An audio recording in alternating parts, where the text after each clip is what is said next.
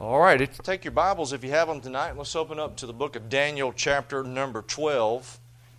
Daniel, chapter 12. Tonight we're going to preach on Daniel's end times. Daniel, chapter number 12. Try to conclude our series on the book of Daniel.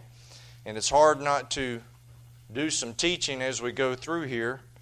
So tonight we'll have some teaching, but I want you to notice as we go through these verses, just the emphasis that Daniel places on the end times. Notice we'll start in chapter 12, verse number 1. And at that time shall Michael stand up, the great prince which standeth for the children of thy people.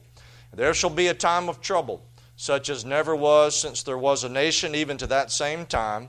And at that time thy people shall be delivered, every one that shall be found written in the book.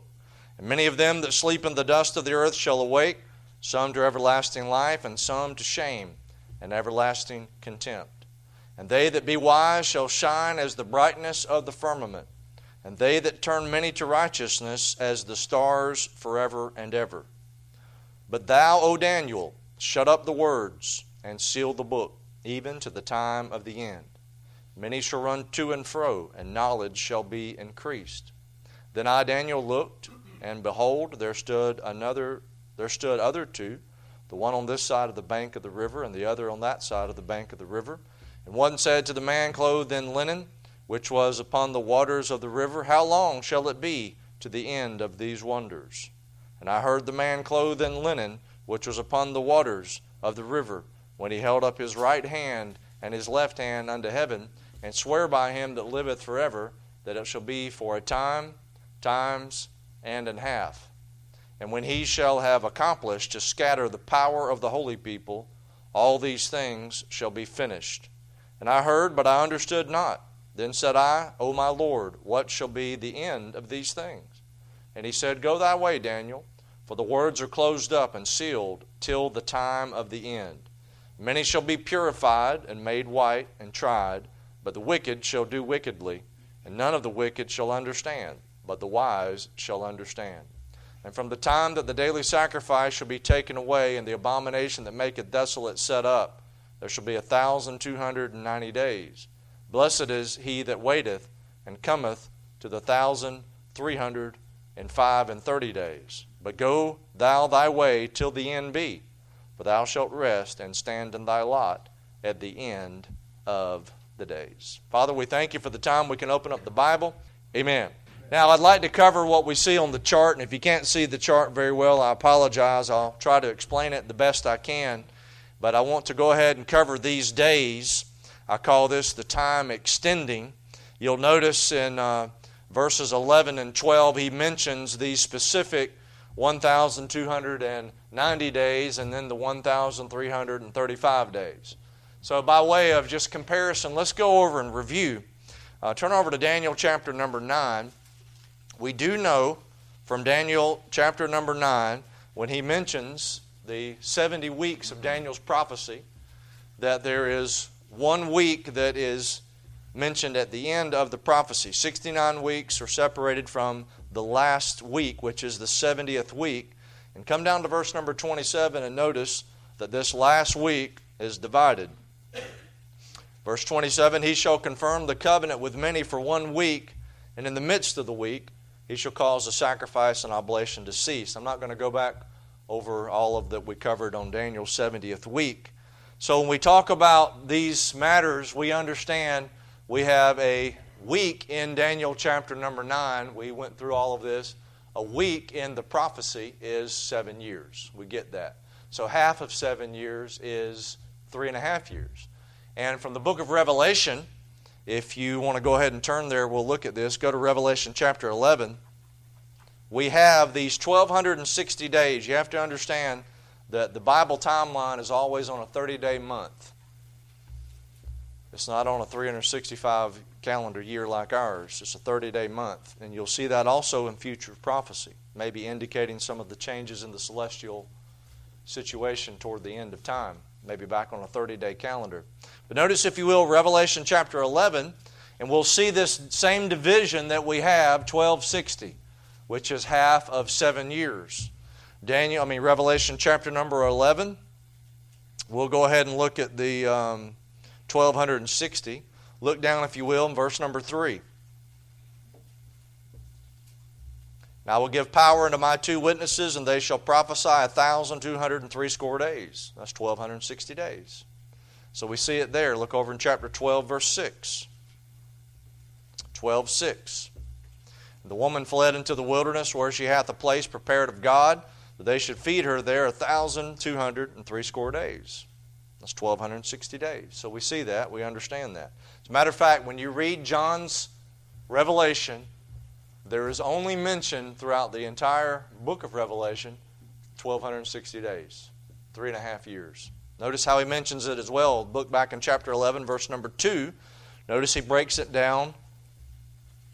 Revelation 11, verse number 2, he breaks it down to 42 months. Look in verse 2. But the court which is without the temple leave out, and measure it not, for it is given unto the Gentiles, and the holy city shall they tread under foot 42 months. 42 months. That's 1,260 days. That's 3.5 years. Look over in chapter 12, since we're already in Revelation. Let's look at how this is divided up again. Chapter 12, come down to 14. Revelation 12:14. And to the woman were given 2 wings of a great eagle, that she might fly into the wilderness, into her place, where she is nourished for a time, and times, and half a time, from the face of the serpent. Now we know this from Daniel chapter 12. We just read it a minute ago. The same exact phrase, Daniel 12:7, time, times, and a half. And also Daniel 7:25, times, time, and the dividing of time. If you have 1 time and then you got 2 times, that makes 2, and then you got a half. That's 3.5. So a time would be 1. You do read that phrase, a time, mentioned, I think, in Daniel chapter 11. So we understand time, times, and half a times is 3.5 years. 3.5 years, 42 months, 1,260 days. Okay? So that would be the last part of a 7-year period, which is called Daniel's 70th week. So when we refer to the last part of Daniel's 70th week, we're talking about a 1,260-day period. It's real specific here in Revelation. And that period is also called by Jesus Christ the Great Tribulation. Now turn over to Matthew 24 and I'll show it to you. And I'll show you when it starts. Matthew chapter 24. It's the last half of Daniel's 70th week. That Matthew chapter 24. And he actually alludes back to the book of Daniel, some of the passages we've already studied, as well as what we see in Daniel chapter 12 when Michael stands up during that time of trouble. Matthew chapter 24, verse 15. When ye therefore shall see the abomination of desolation spoken of by Daniel the prophet stand in the holy place, whoso readeth, let him understand. Then let them which be in Judea flee into the mountains. Let him which is on the housetop not come down to take anything out of his house, neither let him which is in the field return back to take his clothes. And woe unto them that are with child, and to them that give suck in those days. But pray ye that your flight be not in the winter, neither on the Sabbath day. For then shall be great tribulation, such as was not since the beginning of the world to this time, no, nor ever shall be. Okay, so we see the 1,260 days. Okay, I want you to get that. I think that's about the clearest thing that you have of all these days. It's found in John's account in the book of Revelation and also in Daniel's account. Now I'll come back to Daniel chapter 8. I want to mention these 2,300 days. And I didn't cover it back in chapter number 8 simply because we're preaching and we're not really teaching through it. But I did want to give you something on that. So some things are real clear, some things are less clear. This 2,300 days we're getting ready to talk about is less clear. So I'll give you a couple of different options. I drew out one option, but there are a few others. And I'll show you why. Look in Daniel chapter 8, come down to verse number 13. We know the context is prophetic, reaching to the Great Tribulation because of verse 12. An host was given him against the daily sacrifice by reason of transgression, and it cast down the truth to the ground and prospered. So in other words, the Antichrist at that point has already got an army, He's got a host there to prevent the daily sacrifices of the Jews, and he's setting up his own, he's transgressing, he's setting up that abomination. So we're in the last half of Daniel's 70th week. This is prophetic here. It's not just historical going back to Antiochus in 168 BC. So we understand that. Now, verse number 13. Then I heard one saint speaking, and another saint said unto that certain saint which spake, How long shall be the vision concerning the daily sacrifice and the transgression of desolation, to give both the sanctuary and the host to be trodden under foot? We read that in Revelation 12, didn't we? That the temple's going to be trodden underfoot. How long? 42 months. So we already know we have a 1,260-day period that the sanctuary is trodden underfoot. But then he mentions, and the host to be trodden underfoot. But notice he mentions, verse 14, And he said unto me, Unto 2,300 days, then shall the sanctuary be cleansed. So he is mentioning a different thing here, a cleansing of the sanctuary. So it's not 1,260 days, it's 2,300 days, which overlaps by 1,040 days of our 1,260. Now, if you look at a 7-year period, you have 2,520 days. So 2,300 days is 6.3 years, something like that. And it's not the complete length of the 70th week. So if you look at it, you try to figure out how do we date this thing. You look at verse number 13. He says, How long shall the vision concerning the daily sacrifice, and the transgression of desolation, to give both the sanctuary and the host to be trodden underfoot? So you have both things mentioned. You have the daily sacrifice mentioned, and you have the transgression, the abomination of desolation. Here's one theory, is to take the 2,300 years and end it at the end of the Great Tribulation, at the end of Daniel's 70th week, and then you backlog it all the way back as far as you can go before you run out of time. That leaves you with 220 days. Okay, so if you have Daniel's 70th week both being consecutive with the first part and the second part, and you have to go back, study the previous lesson when I gave you the option of a split week instead of a continual week. But if it is a continual week, then you go back, and the first part of the 1,260 is a period of peace where the Jews have some type of semblance of order and being able to worship in their temple. And the last half of Daniel's 70th week is destruction. That's when the Jews are persecuted. They have to flee for the 1,260 days. And literally all hell breaks loose on earth. It's called the Great Tribulation.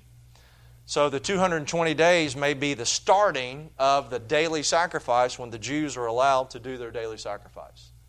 You see that from Daniel 8? So if we go back there. Now, the problem is you could read both of that together, the daily sacrifice and the transgression of desolation. If you do that, then you're going to have to take this 2,300 and you're going to have to scoot it over right here at the beginning of the last part of Daniel's 70th week, if that's your starting point. And then you're going to have 1,040 days out here after the second advent. And so that could be another possibility.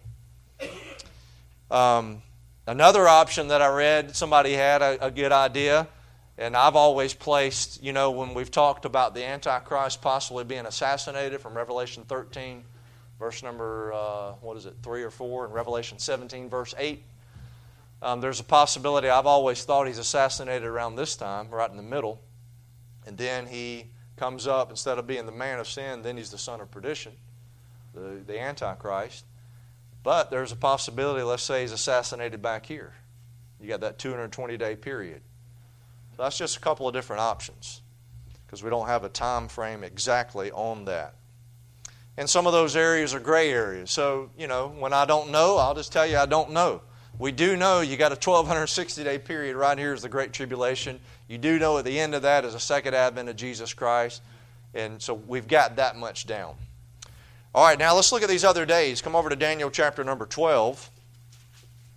We have two other numbers that are thrown in here that really we don't have a lot of information on. So don't feel too bad because Daniel didn't understand either. He says, what are these things? And he says, this. And Daniel says again, what does it mean? And he's like, Daniel, you can't know what it means. It's sealed up till the time of the end. Now think about that for just a second. It may be some of these mysteries that we're trying to unlock on this side of the rapture may not be unlocked until during the Great Tribulation, when those Jewish believers are going through, and God is showing them things as they have to understand in order to basically preserve their lives. So John, of course, shed some light on this, but Daniel, he says, what does this mean? And so he gets another set of numbers in verses 11 and 12. Notice verse number 11. From the time that the daily sacrifice shall be taken away and the abomination that maketh desolation set up, there shall be 1,290 days. Now, this cannot mean between the time that they start having sacrifices and when he sets up the abomination. How do you know that? Come back to chapter 11. Look at 11:31. And the arm shall stand on his part, and they shall pollute the sanctuary of strength, and shall take away the daily sacrifice, and they shall place the abomination that maketh desolation, that maketh desolate. So that thing is taken up as soon as the sacrifices are stopped. He places the abomination. In other words, the Antichrist, which it looks like, there's some type of image or idol that the Antichrist, that is made to the Antichrist, Revelation 13, the image of the beast, an idol that's set up in the Holy of Holies, or it's the Antichrist himself declaring himself to be God, 2 Thessalonians chapter 2. But that's said in Daniel chapter 11 to take place as soon as the sacrifices stop. There's not a period of 1,290 days between when they stop the sacrifices and when the abomination is set up. You can't have that. It doesn't work. I mean, when the sacrifices stop, the abomination of desolation is put in there. So that's not that. It can't mean that. So go back to Daniel 12:11. Look at it again. From the time that the daily sacrifice shall be taken away, and the abomination that maketh desolation set up. So that's one event. There shall be 1,290 days. So we have 1,290 days. But according to everything else we see in Daniel, we're overshooting the end of the 1260 that John is very specific about. I mean, 42 months, times and a half. Daniel even does times and a half. I mean, that's it. But you're overshooting this thing by 30 days. Well, you have some options. We know there's a judgment of the nations, Matthew chapter 25, where Jesus Christ sets up his throne and he judges the nations. So there's a possibility there. Now look in verse 12. Let's look at the next set of numbers. Blessed is he that waiteth and cometh to the 1,330 days. Now there's a special blessing attached to someone who's here beyond the 30 days, 45 more days. That's 1,335 days after the second advent. There's a blessing. Almost like Revelation 1, blessed is he that readeth. Now, when you read about the marriage supper, you read about it in a couple places in Matthew 25 and over in Luke. We read about the marriage supper in Revelation chapter number 19. We know that when we're caught up to meet the Lord in the air, we go on to what's called the judgment seat of Christ, where we are tried and judged according to our deeds, not for salvation, but for service. That's our judgment. And then we have what's called the marriage of the Lamb, where he makes his bride ready, and we have that period where we meet the Lord in a very special time before the second advent. But we also read about a marriage supper. Now the reason I mentioned this down here, and there's a possibility, I don't have time to get into Matthew and Luke, that there's two suppers. Because some of that, when you read Matthew 25, those 10 virgins, which are representative of someone in the Great Tribulation, they're not going out to get married, they're going out to meet the bridegroom. And you begin to read those passages and put two and two together, you have someone that comes out of the Great Tribulation that gets a blessing. And it very well may be that they're there at the marriage supper after the judgment of the nations when the sheep and the goats are separated. And then you have the beginning of the millennial kingdom. Much like when you have a wedding and then the bride and groom go off for 3 hours to take pictures and everybody's starving to death. Then you might go to another location. There's been many weddings we went to and they say, hey, the reception's at so-and-so, some barn somewhere. Everybody's got to have a barn. And then you got to drive out in the country to some barn and get in there and they have a reception. The reception's at a different place than the wedding was. And so here's maybe the reception and everybody's sitting around eating, if those Jews can finally eat shrimp and catfish. But we have the marriage supper there. So that's just a possibility. Like I said, that's about all I can throw at it. And we just don't have a lot of information on it. So those are guesses.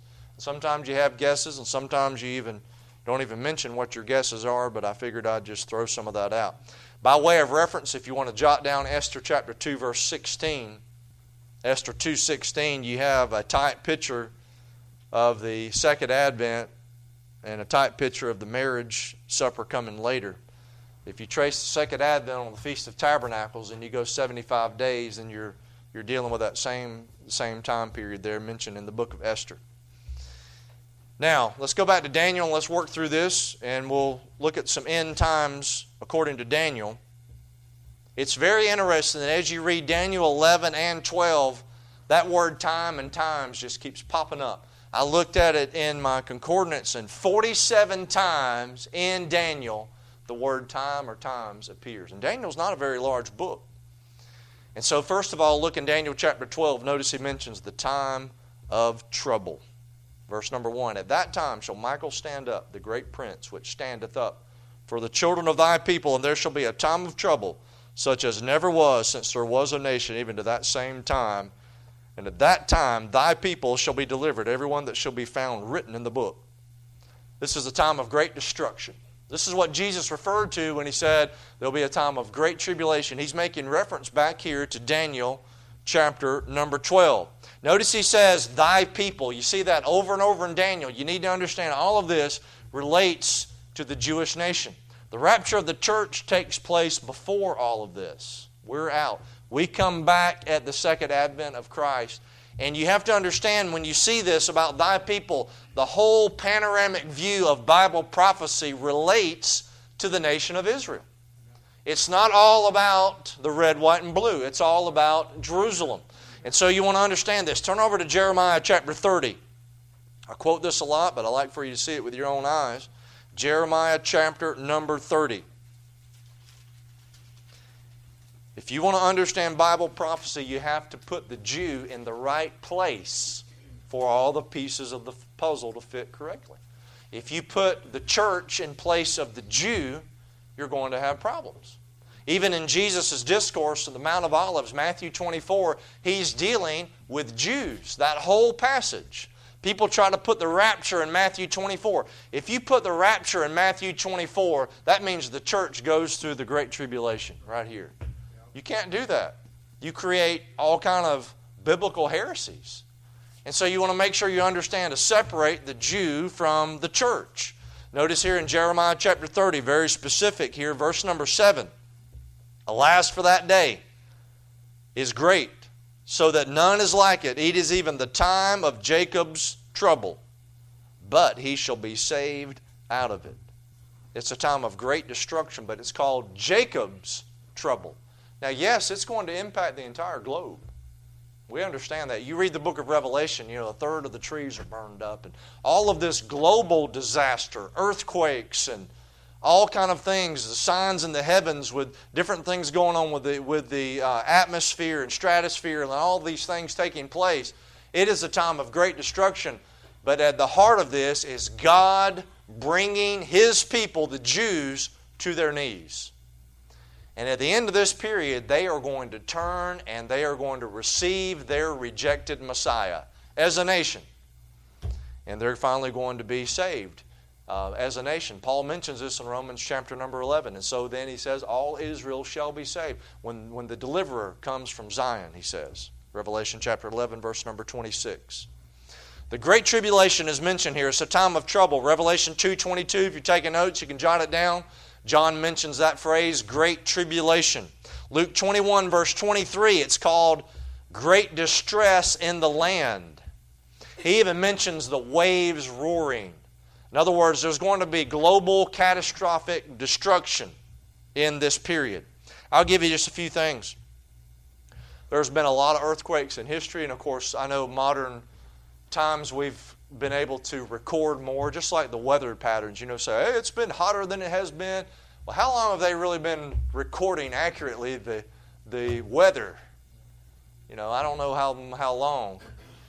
So you have to be real careful on assimilating your data. But earthquakes in history, some of the worst. There was one in Shanxi, China in 1556 that killed 830,000 people.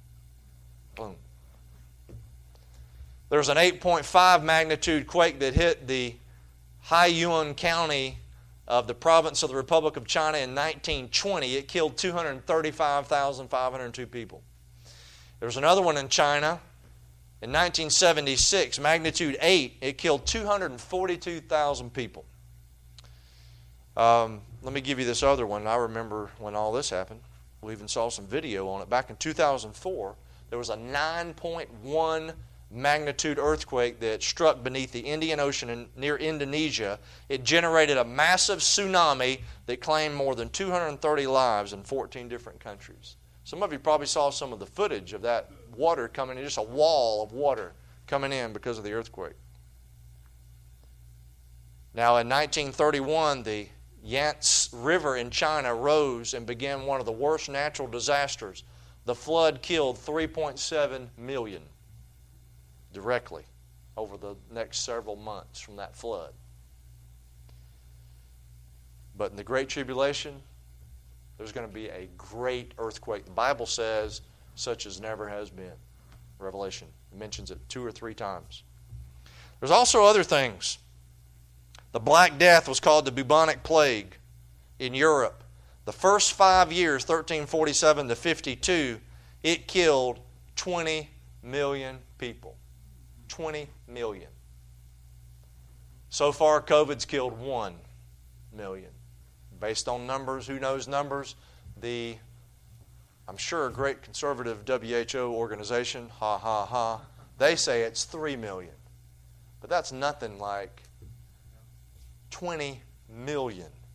And consider population increase. You know, they talk about the thousands that were killed, the soldiers during the Civil War. When they take the population statistics, by the way, we have 22 million in Florida. The United States had 31 million during the Civil War. We almost have as many people in Florida as the whole country had during the Civil War. So when you look at the casualties of the men, the soldiers lost, both north and south, and they have to try to figure the numbers, that's complicated. But when they take those and they try to put them into modern day population and then bring up the percentages, you would have had 6 million casualties. Soldiers would have died in the Civil War. I mean, consider that. More soldiers have been lost in the Civil War than in Vietnam, Korea, World War I, World War II combined. Not just, statistically, but the actual numbers. So when you begin to think about these things, you think about what's going to take place. Let me go ahead and give you the numbers that's recorded in Revelation chapter 9. Based on current population, there will be 2.4, not million, but there will be 2.4 billion people dead. The Lord wants you dead, He's going to make you dead. 2.4 billion. You read about in the book of Revelation about the stench and about the water turning to blood. Can you imagine that many dead carcasses all over the place? It's unbelievable. And I don't know how far this thing goes. In another 50 years, where are we going to be at? 9 billion or something on the planet? I don't know. I mean, you just look back. It doesn't take long for that thing to begin doubling and tripling. You know what I mean? I'm no statistician, but you look back just 10 years ago, and, the population, you're looking at, 4 million or something like that, and that thing starts moving up quick. So the longer this thing goes, and you still look at the third of the population and so forth, you're looking at 2.4, maybe even up to 3 billion casualties.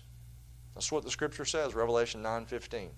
So it's a time of great destruction, but also look in Daniel 12:1. It's a time of grand defense. Look what he says, Michael shall stand up, the great prince which standeth for the children of thy people. We read about this in Revelation 12. The Bible says there was war in heaven. Michael and his angels fought against the dragon, and the dragon fought in his angels. So Michael is a defender of the Jewish people. Remember our study back when we talked about the things in the darkness, when we talked in Daniel chapter 10 about the princes and the principalities and powers that represent the kingdoms of this world. So we have that. We understand that when Gabriel mentioned having to fight with the king of Greece, he's not fighting with the literal king of Greece. When Ezekiel goes and stands in front of the king of Tyrus and says, you were in the Garden of Eden, he's addressing the prince of this world, the devil.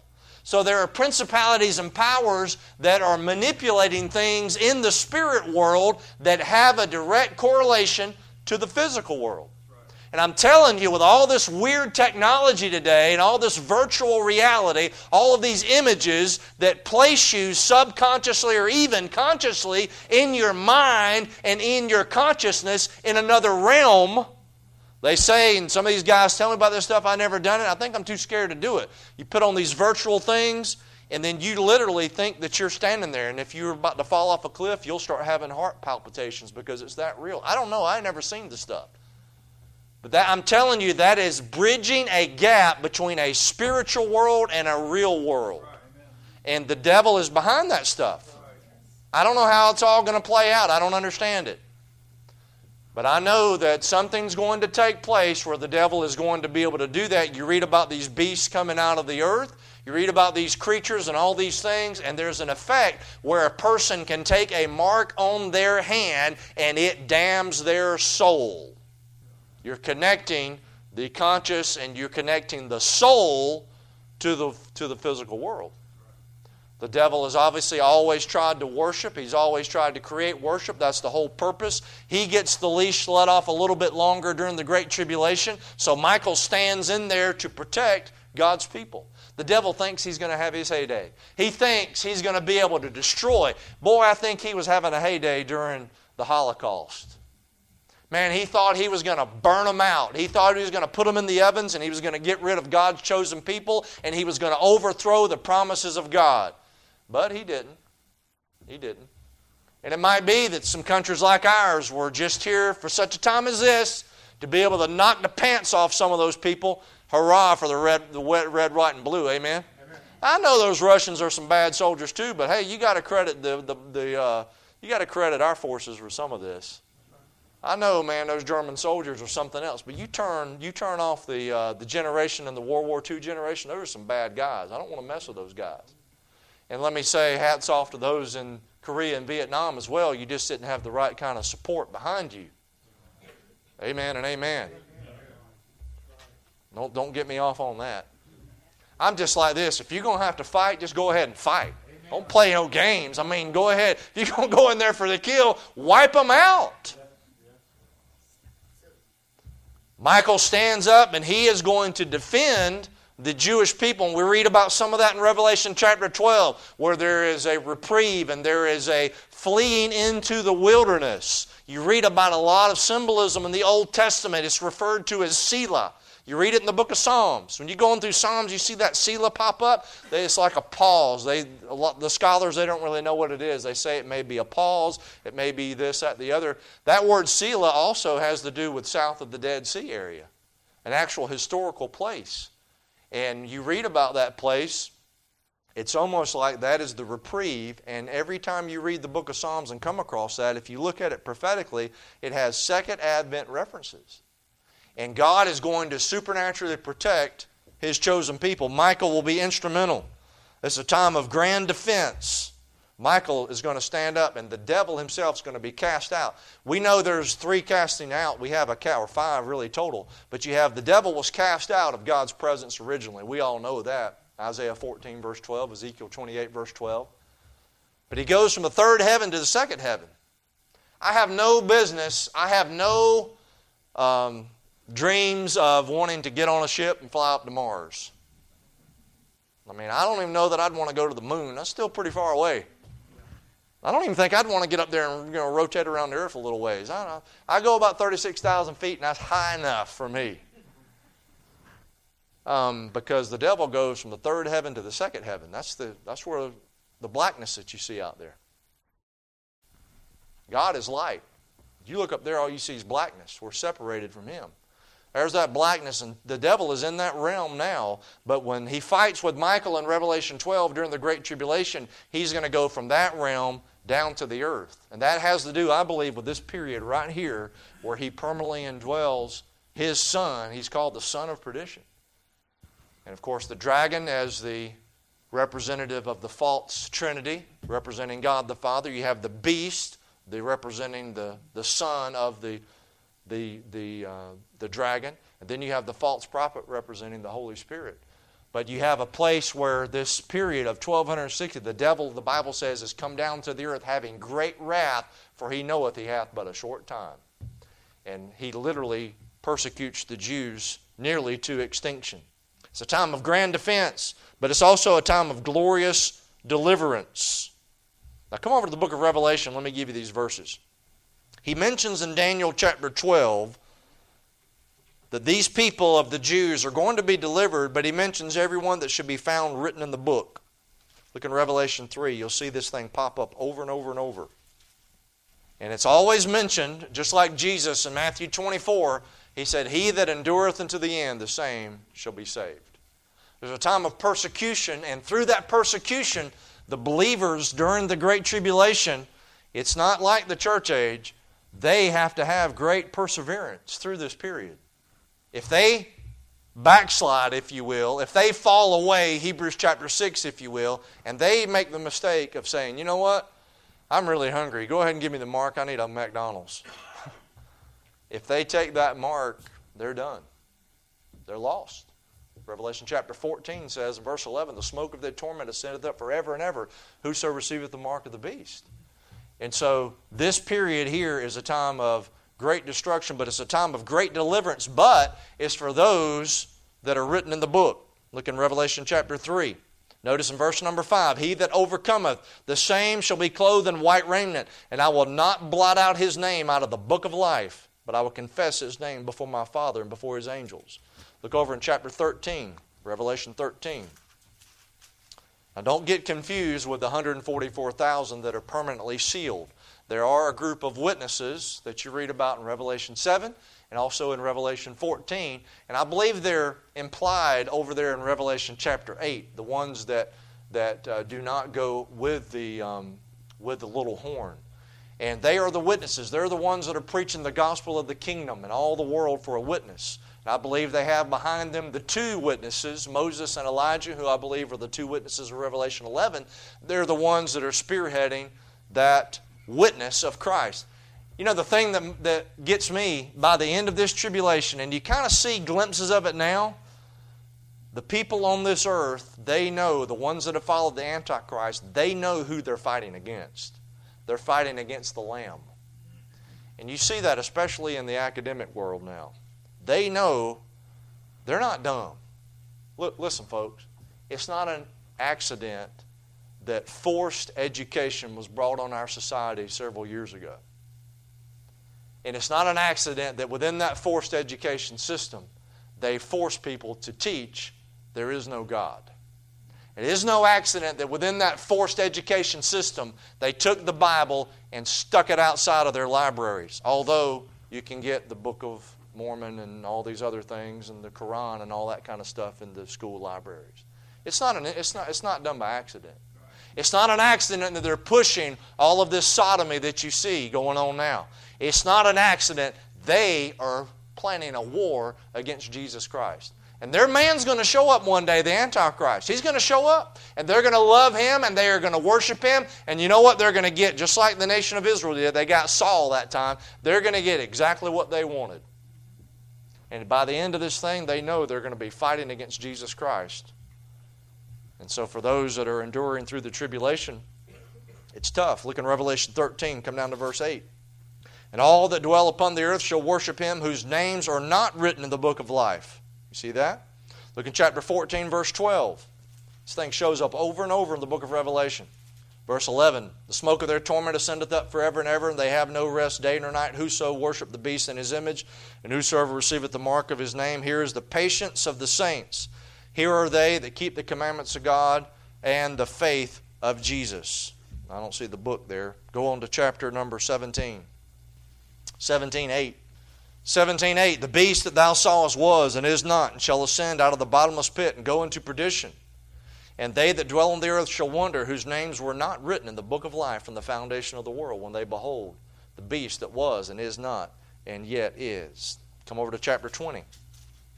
Revelation 20:15, very familiar passage. This is the great white throne judgment. Revelation 20:15, "And whosoever was not found written in the book of life was cast into the lake of fire." So it's a time of deliverance. We have a time of destruction, a time of defense, but a time of deliverance. I come back to Daniel 12, and I'll try to wrap this up. Daniel also summarizes everything by way of the time of forever and ever. Look in Daniel chapter 12, verses 2 and 3. Daniel 12, 2 and 3. And many of them that sleep in the dust of the earth shall awake, some to everlasting life, and some to shame and everlasting contempt. They that be wise shall shine as the brightness of the firmament, and they that turn many to righteousness as the stars forever and ever. So we have a resurrection. Acts chapter 24, Paul mentions when he's brought before the Sanhedrin, the Jewish rulers. He saw half was Pharisees and half were Sadducees, and he brought up the subject of the resurrection. And he says, they have hope toward God, which they themselves also allow, that there shall be a resurrection of the dead, both of the just and of the unjust. There's a resurrection, but it's in two parts. There's a division to this resurrection. Just like you have a division now between those that are saved and those that are lost. There's only two kind of people on this earth. Southerners and Northerners. No, I'm just kidding. Only two kinds of people on this earth. Those that are saved and those that are not saved. There's no in-between ground. And so when we look at the resurrection, just breaking it down simply, you have the resurrection of the just and the resurrection of the unjust. He mentions everlasting life, and then in Daniel he mentions shame and everlasting contempt. And so really it's simplistic, if we bust it down that way, I am glad that I'm saved because I am included in the resurrection of the just. The resurrection of life instead of the resurrection of everlasting death. In Revelation 20, if you'll turn over there, we'll look at these two resurrections. You'll notice that these two resurrections are separated by a 1,000-year millennial reign of Christ. Revelation chapter number 20, you'll notice the first 3 verses. This is when Satan is bound for 1,000 years. That phrase, 1,000 years, that's where we get the word from the Latin word millennium. That word 1,000 years appears 6 times in Revelation chapter 20. And so he mentions that verses 1 through 3. In verse number 4, we see the kingdom, thrones, and they that sat upon him. We see the souls of them that were beheaded for the witness of Jesus. These are tribulation saints. They didn't receive the mark of the beast. And they live and reign with Christ. Look at it at the end of verse 4. 1,000 years. But the rest of the dead, verse 5, live not again until the 1,000 years were finished. This is the first resurrection. Blessed and holy is he that hath part in the first resurrection. On such the second death hath no power, but they shall be priests of God and of Christ, and shall reign with him 1,000 years. Okay? So when we think about it this way, we have a resurrection of the just and of the unjust. The resurrection of the unjust will take place at the end of the millennium, at the end of that 1,000-year period. You read about it in verses 11 all the way through to verse number 15. And that's where the ones that are raised up standing before God, and if they're not saved, it's a time of shame. It's a time of contempt. They are under condemnation.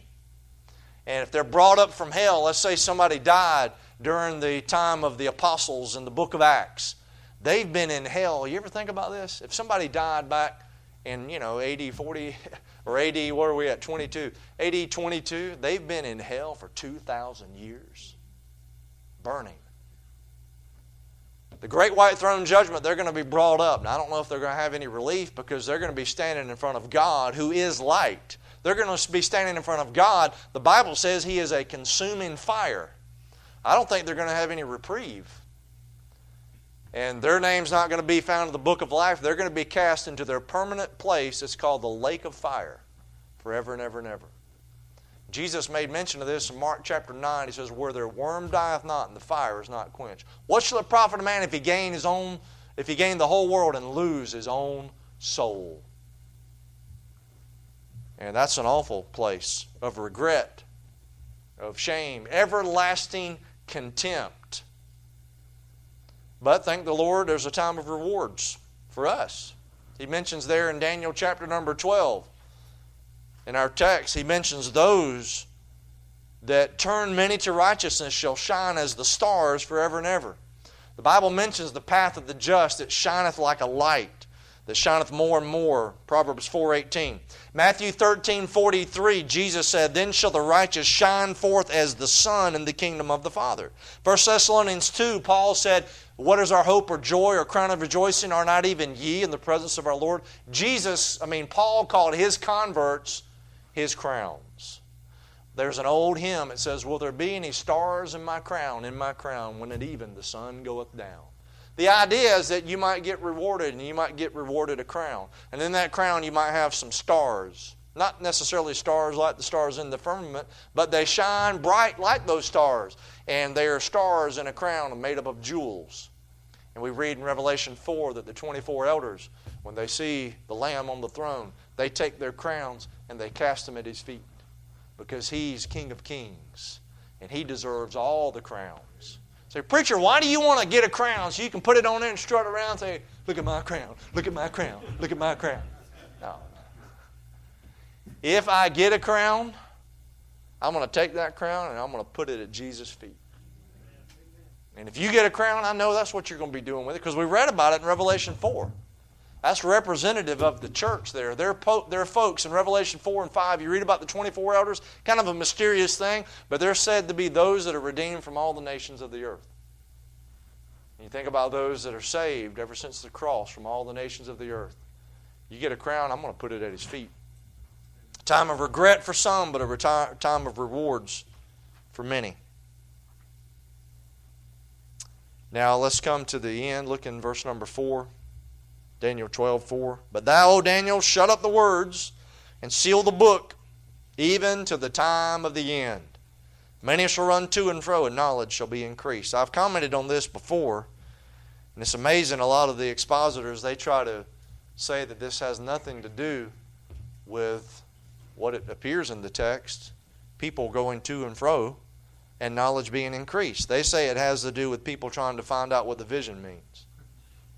I don't get that from Daniel 12:4.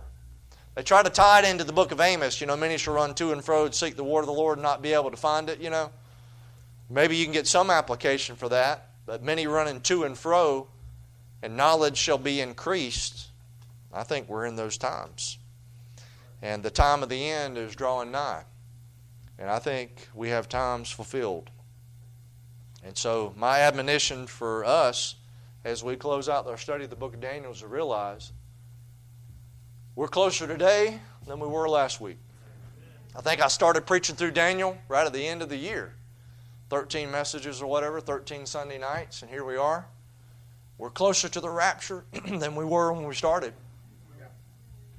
And as we've seen the past couple of years, things have changed. It's exciting.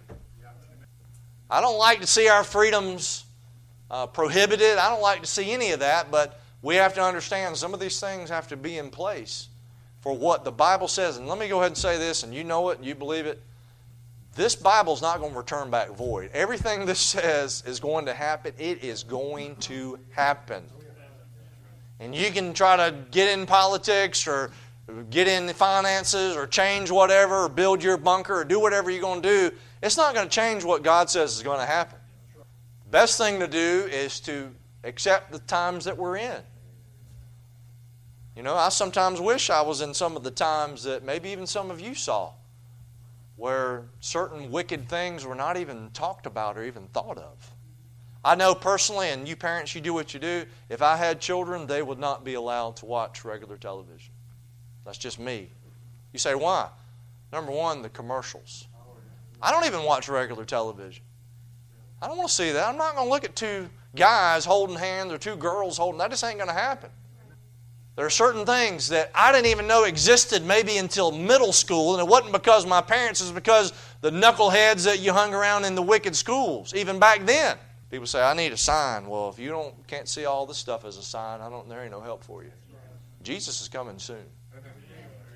And if I had my prayer answered, it'd be tonight. Even so, come Lord Jesus. That's the last prayer in the Bible. That's a good prayer to pray every night. Sometimes I wonder if all the Christians all over the world, if we could ever unify, at least on this, let's all pray at the same time for Jesus to come get us out of here. Maybe He'd snatch us out of here. I don't know. That'd be good for me. Let's all stand.